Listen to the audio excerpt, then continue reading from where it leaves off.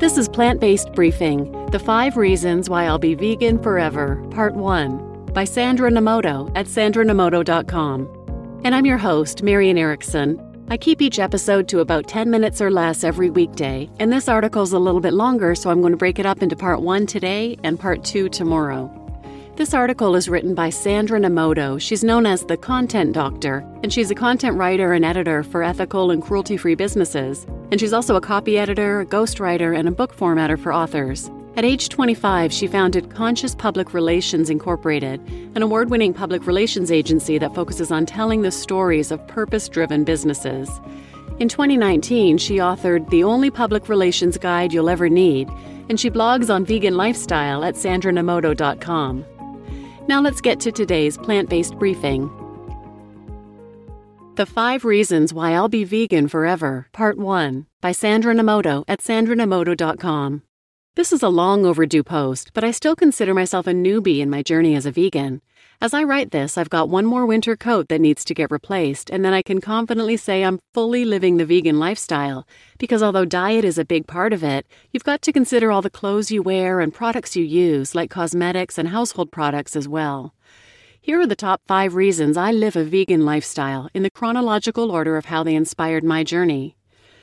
Number 1, cruelty to animals. I always tell people about how the catalyst for my journey was the documentary Earthlings.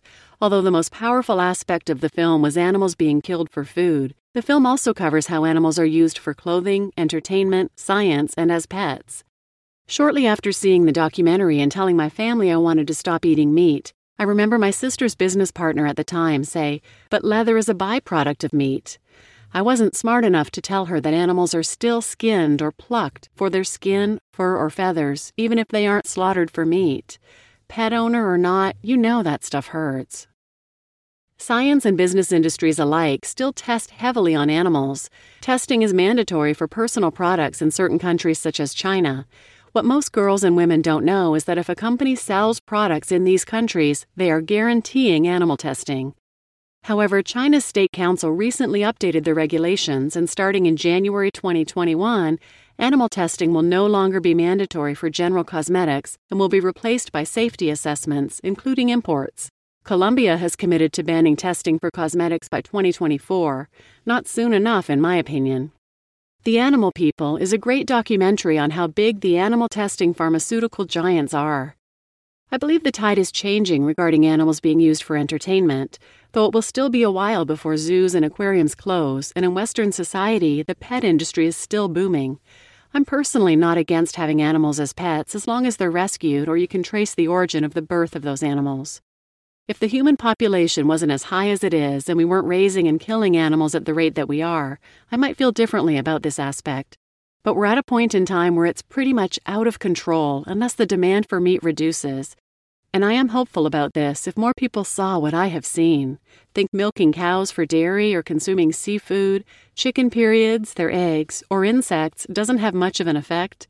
Check out my previous blogs on why we don't consume dairy, honey, or crickets. Also, male chicks are often ground alive to make way for female chickens. And our oceans are now so overfished and polluted that by 2050 we'll have more plastic than marine life. Fish, shrimp, and plankton are eating microplastic and all the other contaminants we put into the oceans. So if that's the buffet you prefer, enjoy. I recently watched A Plastic Ocean from 2016, if you want to see that documented proof, and I'm sure it's worse by now. Oh yeah, there are also zoonotic diseases that spread because of what we're doing to what should be wild animals and their habitats. A recent news video by Vox taught me about how factory-farmed animals aren't necessarily bred domestically. They're traded internationally just like any other good, which creates mutations of viruses the animals may be carrying. In the documentary Vegan 2020, Earthling Ed Winter says, if we look at the wildfires in January in Australia, it's quite abstract for people to understand how that's related to eating meat, dairy, and eggs. But meat, dairy, and eggs are the leading cause of species extinction and habitat destruction, and are also one of the leading causes of greenhouse gas emissions, which of course heats up our planet and increases the likelihood and risk of wildfires. I hope you enjoyed the effects of COVID-19, because this is just a training period for what's to come if nothing changes. Thoughts on indigenous hunting practices. Vegans have criticized and made indigenous peoples a target for their traditional practices. While I don't outwardly condone hunting, I think targeting indigenous peoples is the last thing we should do with our time and efforts. As you'll read on further, there are many other initiatives vegans should do to make the world a more equitable and cruelty-free place. And condemning those who have been stewards of our lands for millennia and practice a more respectful way of killing animals for food isn't something I encourage. You can still eat meat without the cruelty. As I write this, at least 2 companies are working on lab-grown meat, or what will eventually be called clean meat. That means companies are taking the cells of animal muscles, growing them in a facility, and selling them just like you'd see at the grocery store. Since plant-based meat has existed for a long time, and soon there will be alternatives to fish, I'm not jumping on the bandwagon for clean meat. But I say if you must or want to continue eating meat, it may as well be without the cruelty. Check out the trailer for Meat the Future. It documents the early journey of Memphis Meats, which I know is going to revolutionize the entire industry. In addition to Earthlings, which is available to watch free online, I recommend watching Dominion, reading Jonathan Safran Foer's book Eating Animals, and watching the documentary of the same name. Number 2, health and fitness. Within the first few years of cutting meat out of my diet, I owned the books The Kind Diet by Alicia Silverstone and Quantum Wellness by Kathy Freston, which educated me about the health benefits of not eating meat. The most impactful resource, however, was Campbell and Campbell's The China Study, which documented a long-term study of rural Chinese populations and their diets and health. The China Study taught me about how people always think about cancer as the unexpected killer of adults, but heart disease trumps that, especially in women. Men are known to have heart attacks as they get older, but the media doesn't show women suffering from it nearly as much, which is why the science is so much more important than the marketing of disease and health. The original book was published in 2006, but there is an updated edition published a decade later. I haven't read it, but I bet the stats are even worse. Dr. Will Bulskowitz, also known as Dr. B or the Gut Health MD, attributes most colon cancer cases to consumption of red meat and encourages plant-based diets for fiber intake, which is crucial for gut health. In 2015, the World Health Organization published findings on links between red meat consumption and diseases, which made no dent in the media at the time. There's a lot of crap online about how plant-based diets are bad for the brain, but this myth is being busted. Vegans can easily take supplements to account for nutrients that may not be as abundant as in poultry or seafood.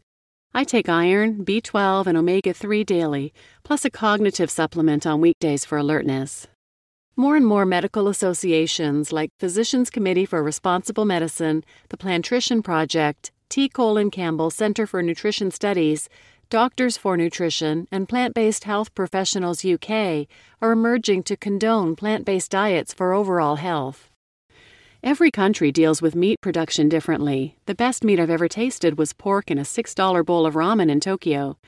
In the United States, they pump hormones and antibiotics in many animals, and that makes its way to you. That's on top of the glyphosates in most non-organic produce. Most people today are developing a sensitivity or allergy to dairy, and there's an entire campaign to get people to switch to non-dairy products. I didn't notice a vast change in my health when I eliminated meat, because I think I've had a pretty healthy lifestyle in my young adulthood. But the one big thing I noticed within a year was that I dropped 10 pounds.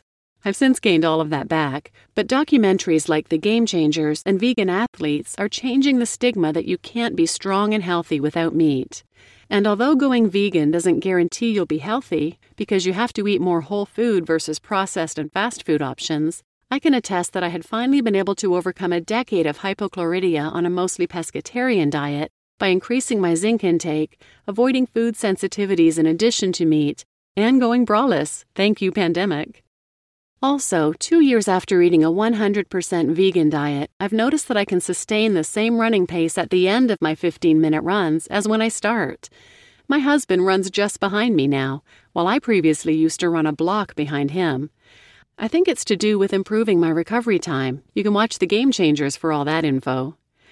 The centenarians who live in the world's blue zones predominantly eat a plant-based diet, so if you want to live longer and reap the rewards of your retirement savings, eating vegan is a good thing.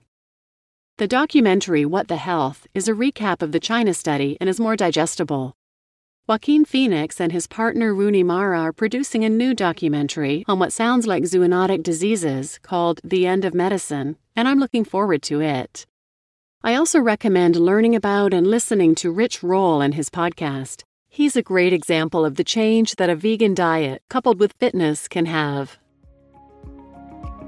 You just listened to The 5 Reasons Why I'll Be Vegan Forever, Part 1, by Sandra Nomoto at sandranomoto.com. And I'm your host, Marian Erickson. Tune in tomorrow for Part 2 of this article. Thanks for listening.